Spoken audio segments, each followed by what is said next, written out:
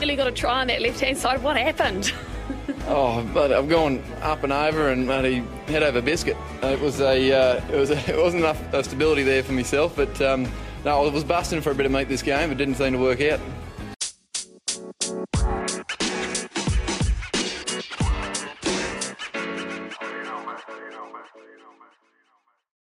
Hello, cheers, and welcome to the Scrum of the Earth podcast, the weekly show that brings you news, reviews, great interviews, and so much more, anything I can find about the world of rugby union.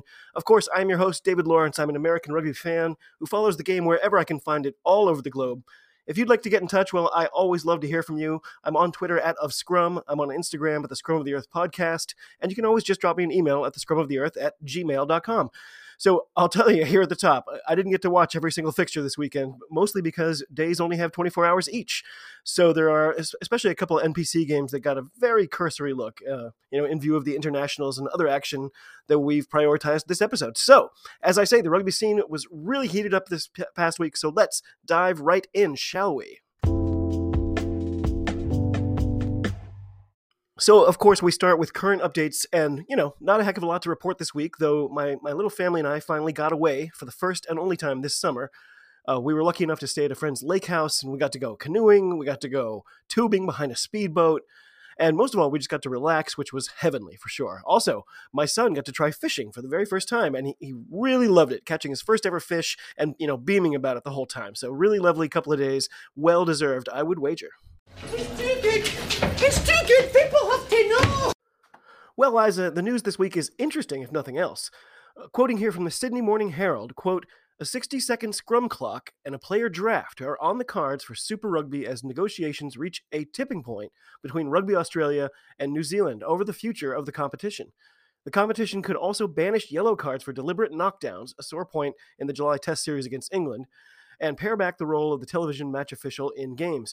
The ideas were the talk of last week's Super Rugby conference in Auckland, which brought together the head coaches and chief executives of every team, alongside host broadcasters from both countries, referees, bosses, players' associations, and executives from New Zealand Rugby and Rugby Australia.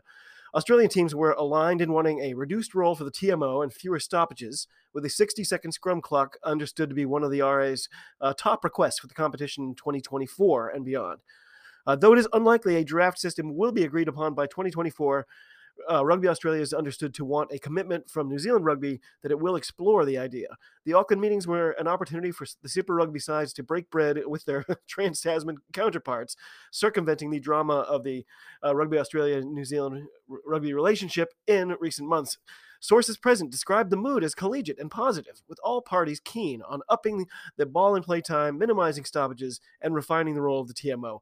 The principles dovetail nicely with Rugby Australia's hopes for the competition in 2024 and beyond. With rugby's domestic product relegated to niche sport in the shadow of the AFL and NRL, the organization is desperate to innovate. RA wants penalties reinstated for deliberate knockdowns instead of yellow cards, an issue highlighted when Australia's Isaiah Parisi and England's Marcus Smith were both sin-binned during the second test in Brisbane. England coach Eddie Jones at the time lamented, quote, "The game's gone out of control," unquote. And that's the end of the bit from the article. And as regular listeners will know, Super Rugby is a competition near and dear to my heart. So, there's been some discouraging noises coming from Australia, especially ever since the end of this last season. So it's gratifying to know there are actual conversations and negotiations, taking place, rather than just the sort of saber rattling we've had so much of. So please, get it together, people. Come on. Moving on to our thoughts of the week, and all summer long I've been enjoying the Summer of the Rugby Strangest Matches book. I'd actually planned to pick yet another yarn to spin here this week, but there have been, it seems, some developments in how we can watch rugby here in the States. Of course, there's never, a notification or announcement of any kind. You just have to sort of discover these things by random chance. It's a bit maddening. Listeners here will, of course, know, how frequently I complain about having no access to the French top 14 here. And what seems like good news, that has changed. Unfortunately, Blow Rugby, the world's worst streaming platform, has picked up this competition. So I can already see, fixtures listed beginning on September 3rd. As I said, I've been dying to watch this league, so I'm excited about that. On the other hand, given the provider, I expect realistically, one out of these 3 of these matches to actually become available.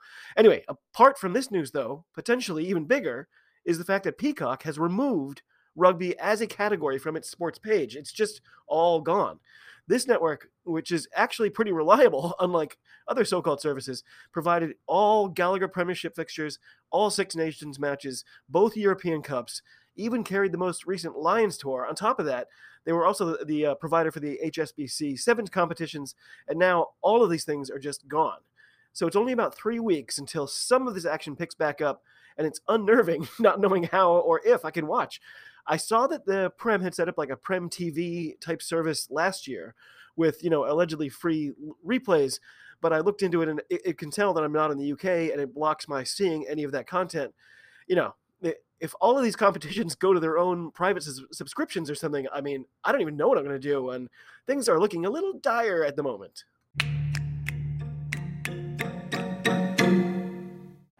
Okay, of course, that brings us to our reviews, and as usual, we're going to start with the internationals.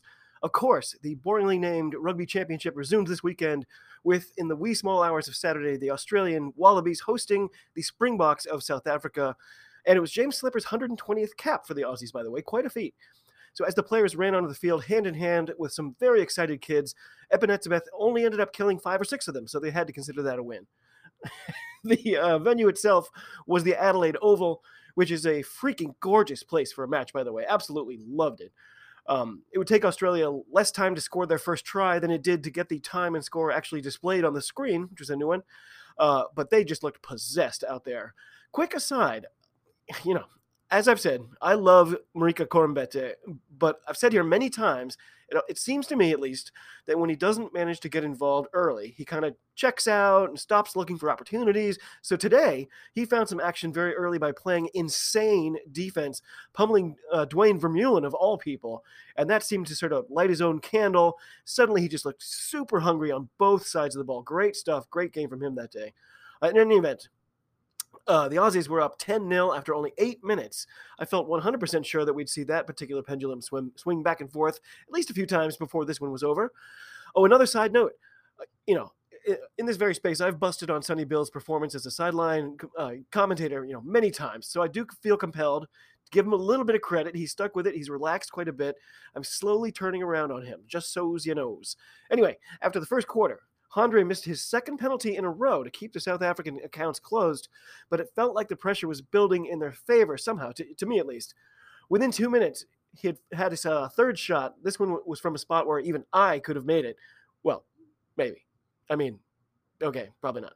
In any event, he finally made it, earning, as the comms said, a sarcastic cheer from the crowd. As I'd speculated, Australia gave away 5 consecutive penalties, then a 6th, to find the Boks with a line out only feet away from the goal line. Not good. Even at this stage, though, I started to think the officiating was a bit suspect, but I'd really rather not go down that path. So incredibly, the Wallabies repelled the onslaught, got it out of their own territory when Vermeulen grabbed a turnover by simply walking around the side of the ruck and just blatantly snatching it from the side. No call. Turnover's good. I'm sorry. We were only at a half hour gone, and I was already feeling like Paul Williams has money riding on this game. Just odd stuff, but I don't know. Maybe I was just in a mood. Anyway, the comms kind of half-heartedly explained he must have ruled that the ball was out and therefore the ruck was over, but that wasn't how it looked.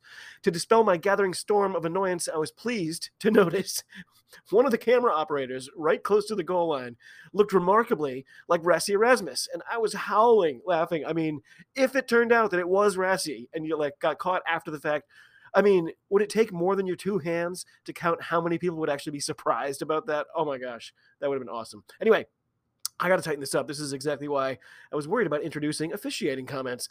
Paul Williams could generate his own podcast just through his decision-making every week, but until I actually start that pod, I will shut up about it. So, second half, right around 46 minutes, it was the man I've been discussing, Marika Korombete, showing his slinky footwork along with his insane physicality, dusting a couple of Springboks to dot one down to make it 15-3 after Lolesio shanked the extras. So, clearly annoyed and worried about his bet, the ref ignored a forward pass and a knock-on by South Africa in quick succession and could be heard over the mic clearly saying, "I don't care what I have to do, the Springboks will win this match." Okay, you couldn't actually hear that, but I assume it happened. I think that's fair. Then, off a set piece, oh my word, Australia ran an absolutely beautiful play, breaking Lolesio through the middle for an easy offload, leading to Fraser McWright's second try of the day, and the score was 22-3. By the end, it was Australia winning 25-17 in a match that could have been 55-3. And at the end, Sonny Bill Williams was again just smiling ear to ear as he interviewed Marika Korombete. I really enjoyed hearing Korombete's voice. I think it might have been the first time, pretty much exactly as I would have thought it was going to sound.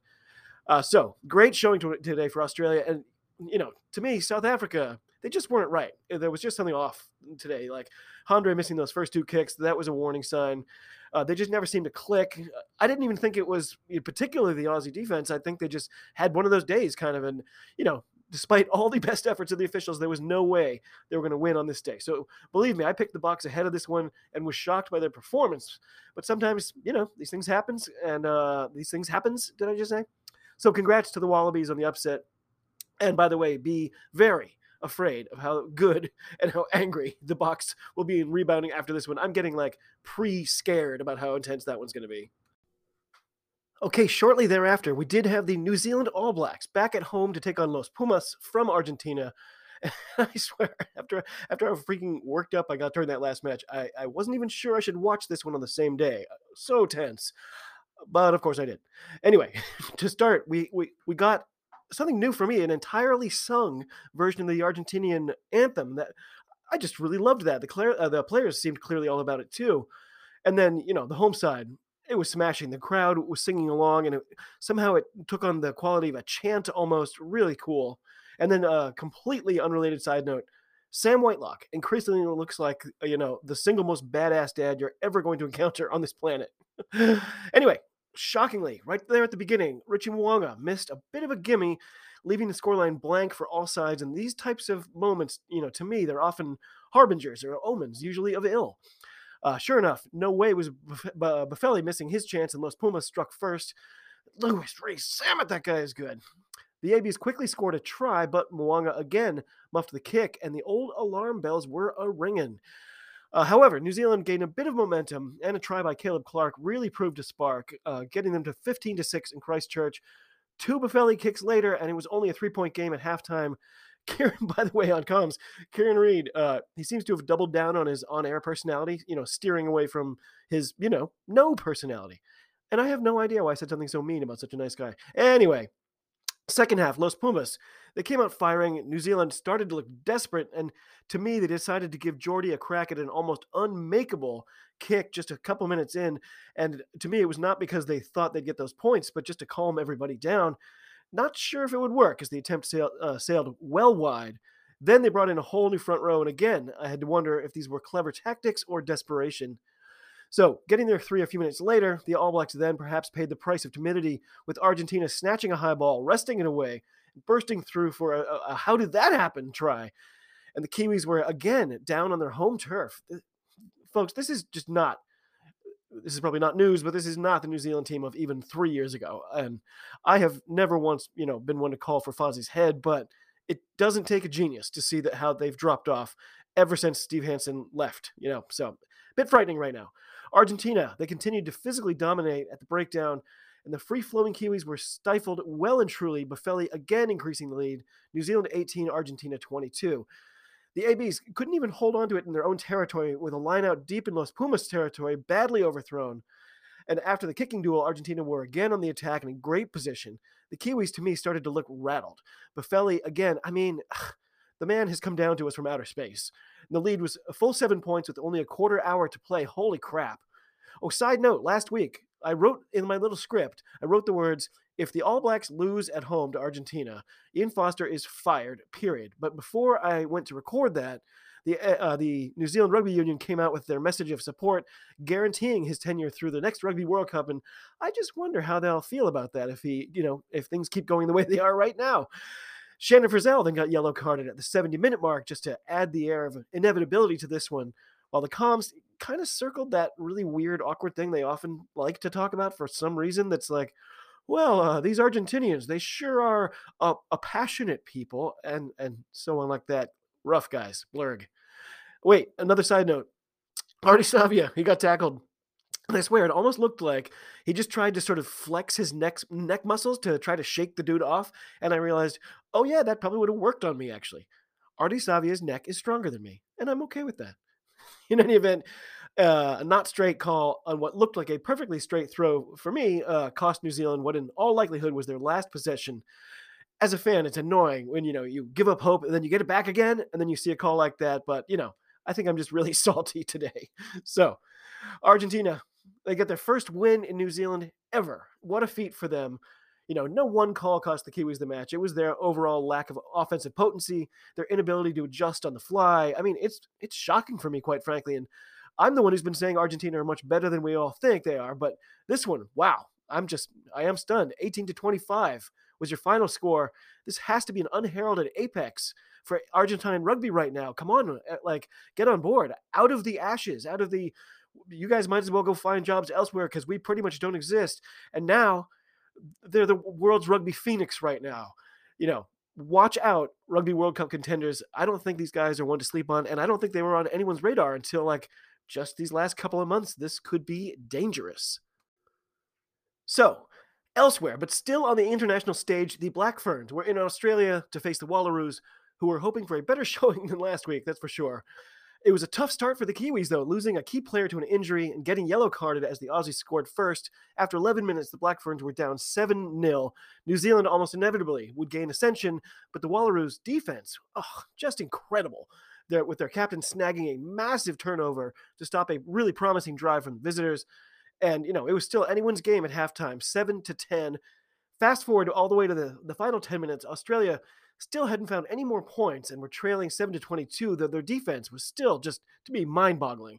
So Laurie Kramer, a late substitution for Australia, managed to score right at the very end for the very respectable final scoreline of 14-22.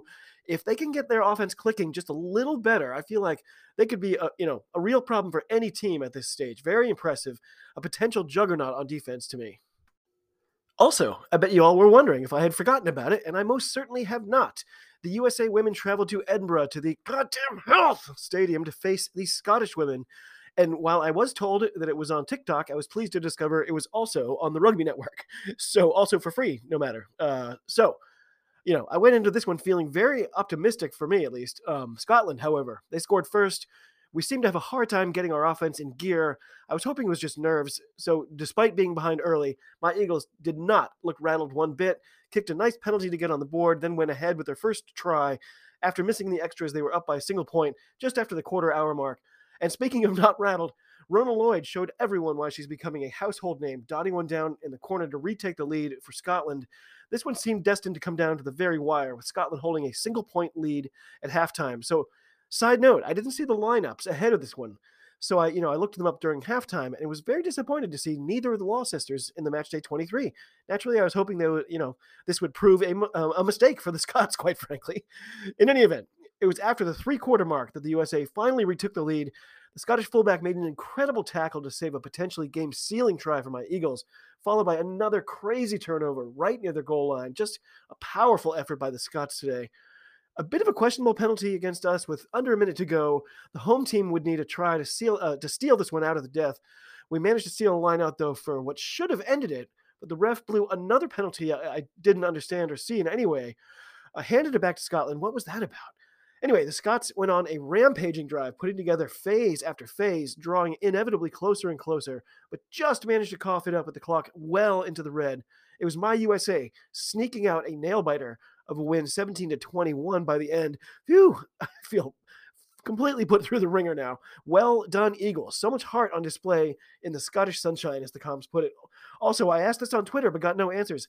If anyone can tell me who was the lead on comms for this match, please let me know. She was awesome.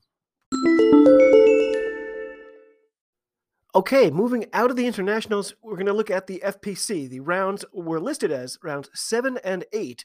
And, frankly, it took me a little while, but I finally figured out what the deal was with that whole listing for two different rounds in the same weekend. It's because the Fair Palmer Cup Championship Division have made it to the quarterfinal stages of the competition, with Otago and Hawke's Bay awaiting the winners of the two quarterfinal matches.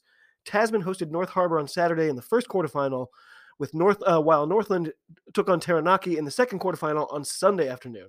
In the Premiership Division, Canterbury and Waikato have secured the top two spots, with Auckland, Wellington, Counties Manukau, and Bay of Plenty all battling for the final two semifinal spots.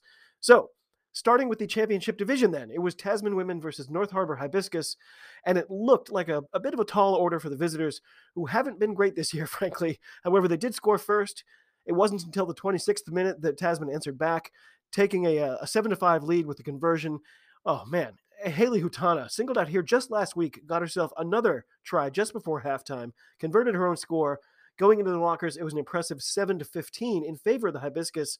This one got tighter and tighter, 17-21 going into the final 20 minutes. And then with only 2 minutes to go in the match, a decisive try again for North Harbour pushed their lead to 11. And that's how it would end, 20-31, and a great showing for the away side. Ooh, Hutana, what a player. So then it was Northland women versus Taranaki women. This one, it never felt close, really. Taranaki unable to score in the entire first half. Northland cruised to a 31-19 win at home. Otago and Hawke's Bay then, as I said, already secured their places in the championship postseason, so both those teams were on a bye this week. But then in the Premiership division, we had the Auckland Storm versus Wellington Pride, and there wasn't a ton of scoring in the first half, with Auckland up 7-0 after the first half hour, but then Tamsin Newton, she squeaked through, oh my gosh, she squeaked through two defenders like magic. It was like she became two-dimensional just for a split second. Suddenly, it was a 2-point match, and with an added penalty, they found themselves up 7-8 on the road at halftime. After 55 minutes, Wellington appeared in control, having gone on a 5-25 run since that half-hour mark. But Auckland weren't going anywhere, clawing back within 6, 19-25, headed into the final quarter. Furious defense by Auckland right down on their own goal line. Somehow it kept out what felt like an inevitable try. Sure enough, under 5 minutes remaining, an amazing power try for the home side gave them a shot right in front to go ahead as the clock wound down. Auckland found their first lead since the first quarter, the bench going absolutely berserk. Wellington had one more shot but would end up knocking it on, to the jubilation of the home team and a lovely home crowd as well.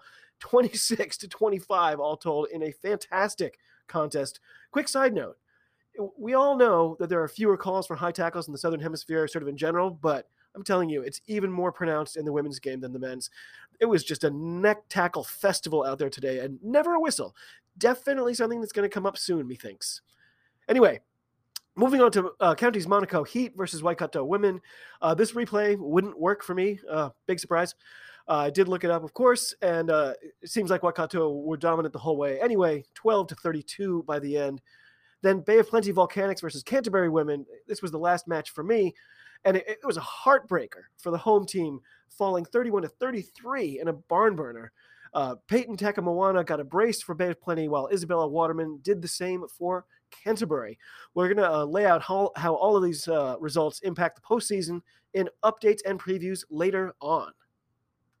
So moving on, it was round 4 of the NPC, and we had to start Tasman versus Canterbury. And Tasman, they squandered several opportunities for scoring first, and were down 8-24 at halftime. They were trying to avoid losing 3 games in a row for the first time since 2015. But, Canterbury looked very good, showed no signs of taking their collective boot off the gas, with Fergus Burke, who's been mentioned here several times, slotting a conversion for his 18th personal point on the match, and an 8-38 lead for the visitors. Before even the final quarter of play, Tasman had 98 meters gained to their guests' 231, and it was, as you can imagine, getting a bit ugly. So there was only about 10 minutes to go when Tasman got their first points of the second half, and then at the death they added another, consolation try, but that ended the affair 20-52 in a complete blowout. They managed to avoid making history by losing by 32, their worst, of course, defeat to Canterbury, a 48-10 smashdown way back in 2008.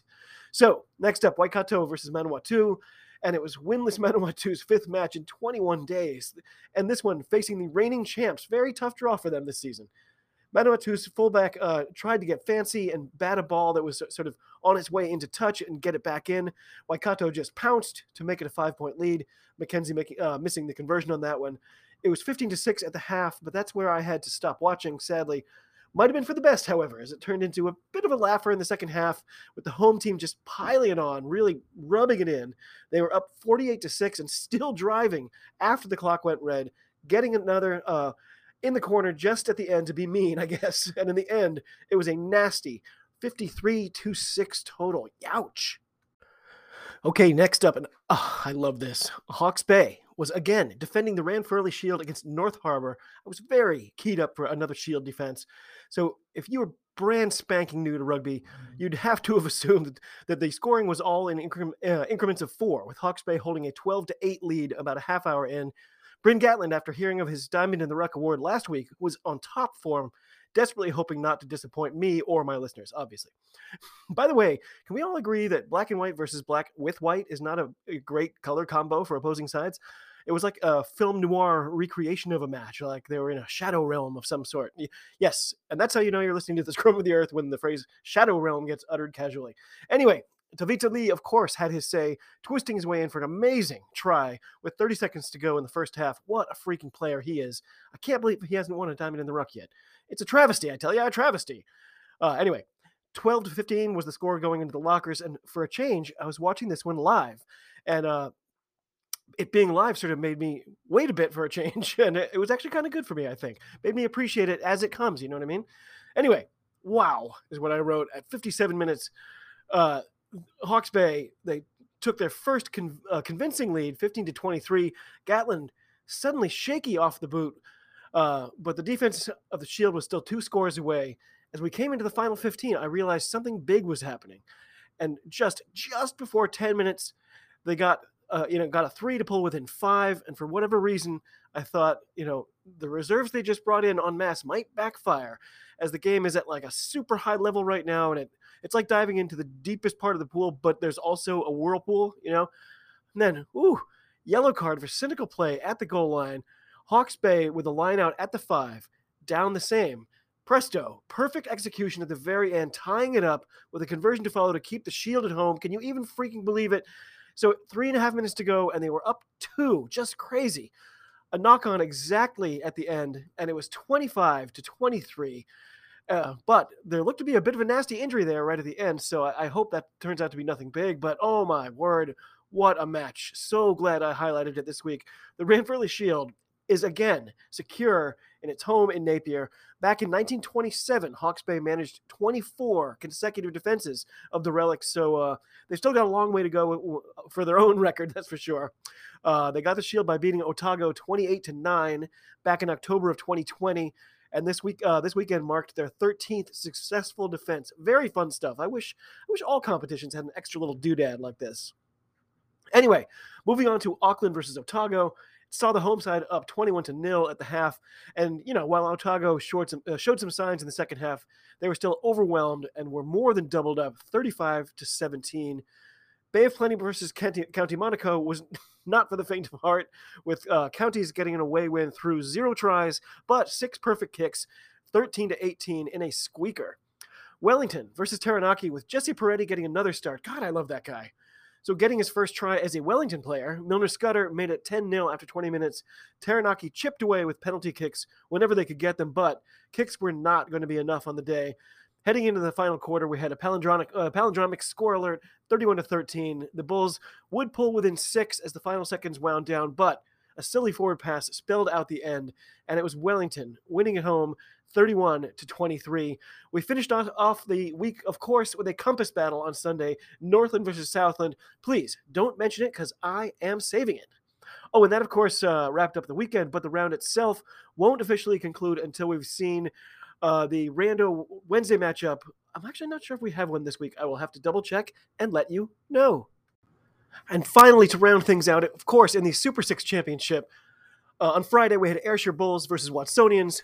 It looks like that was probably a real cracker. It looked like Bulls prevailed 24-17 just at the end. I haven't been able to catch any of these this year yet. Anyway, we'll see.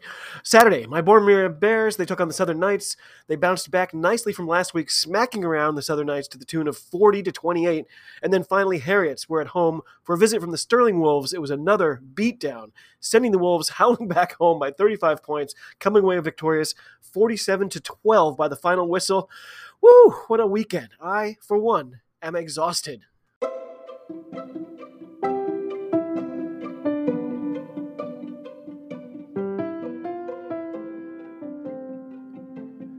Well, by that music, you'll know it's time for this week's Diamond in the Ruck Award. And this week, the award goes out to Emiliano Buffelli. Mr. Buffelli, You kicked a perfect 6-for-6 penalty goals, as well as converting the only attempt asked of you, and en route to Las Pumas' massively historic win over the New Zealand All Blacks.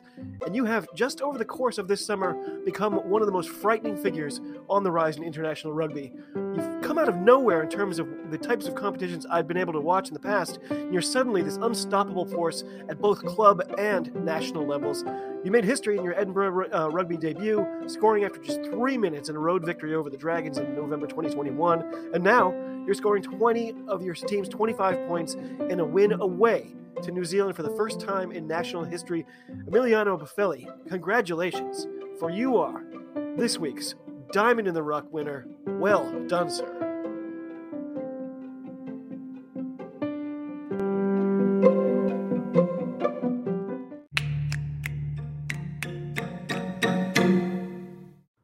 So, finally, our updates and previews. Don't look now, but a ton of rugby is about to begin, with the top 14 getting back to it on September 3rd, on top of everything else. As we discussed in the massive URC preview pod with John and Craig from the Scottish Rugby Podcast, that competition restarts on September 16th, while the Prem gets back to it the week before that on the 9th. Our tradition here is to cover the Prem and the URC, but both these leagues are sort of up in the air in terms of how or if I can watch. So, I'm feeling a bit adrift, I guess, if you know what I mean. I imagine even if I can't watch every match, I'll still be at least, bringing you scores and whatever else I can sort of hobble together. But for the moment, the future is in a bit of flux. What we do know is the boringly named Rugby Championship, the FPC, the NPC, and the Super Six keep rolling, while in France, a new season of the top 14 gets underway. The action starts, as I said, on the 3rd with Racing facing Castres. Pau will be facing Perpignan, Brive versus Lyon, Stade Français versus Clermont, Toulon versus Bayonne, La Rochelle versus Montpellier, and finally Bordeaux-Bègles hosting Toulouse. And I can guarantee you right now, I will be mixing up Toulon and Toulouse a lot, so get ready. In the BNRC, New Zealand will try to right the ship against Argentina, followed by Australia looking for another shock win over the world champs. In the FPC, we'll have our semifinals. In the Premiership division, it'll be Canterbury women versus Wellington Pride, followed by Waikato women hosting the Auckland Storm. For the Championship division, both teams that came through this weekend had the word North in their names, so we'll have Hawke's Bay Tui versus Northland, and that's actually the first fixture of the entire weekend, and then it's Otago Spirit versus North Harbour. And in the NPC, lest we forget, we have the Odds Conference and the Evens Conference, for Pete's sake. In the Odds Conference, it's Hawke's Bay and Waikato in the top 2 spots. They, of course, drew against each other in that very first week of the season. Southland are winless at the bottom of that table. In the Evens bracket, Auckland, Canterbury, and Northland all have single losses, and Manawatu are, much like Southland, winless and in 7th place. No team in either conference is unbeaten, which I think is kind of cool. This coming week, technically finishing out round 4 on Wednesday, it should be Canterbury versus North Harbour, I think. Before we actually get to round 5 on Friday, we start with Manawatu hosting Tasman. Then it's Northland versus Auckland, Taranaki versus Waikato, and Southland versus Wellington.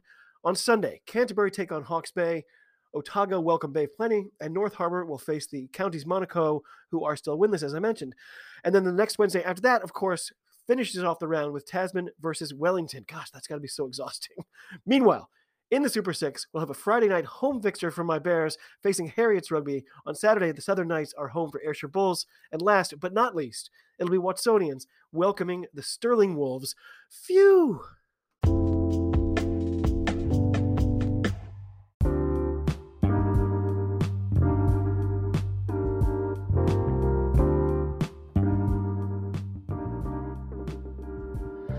Well, my friends, that does it for another week here at the show. As always, it's been almost too much fun.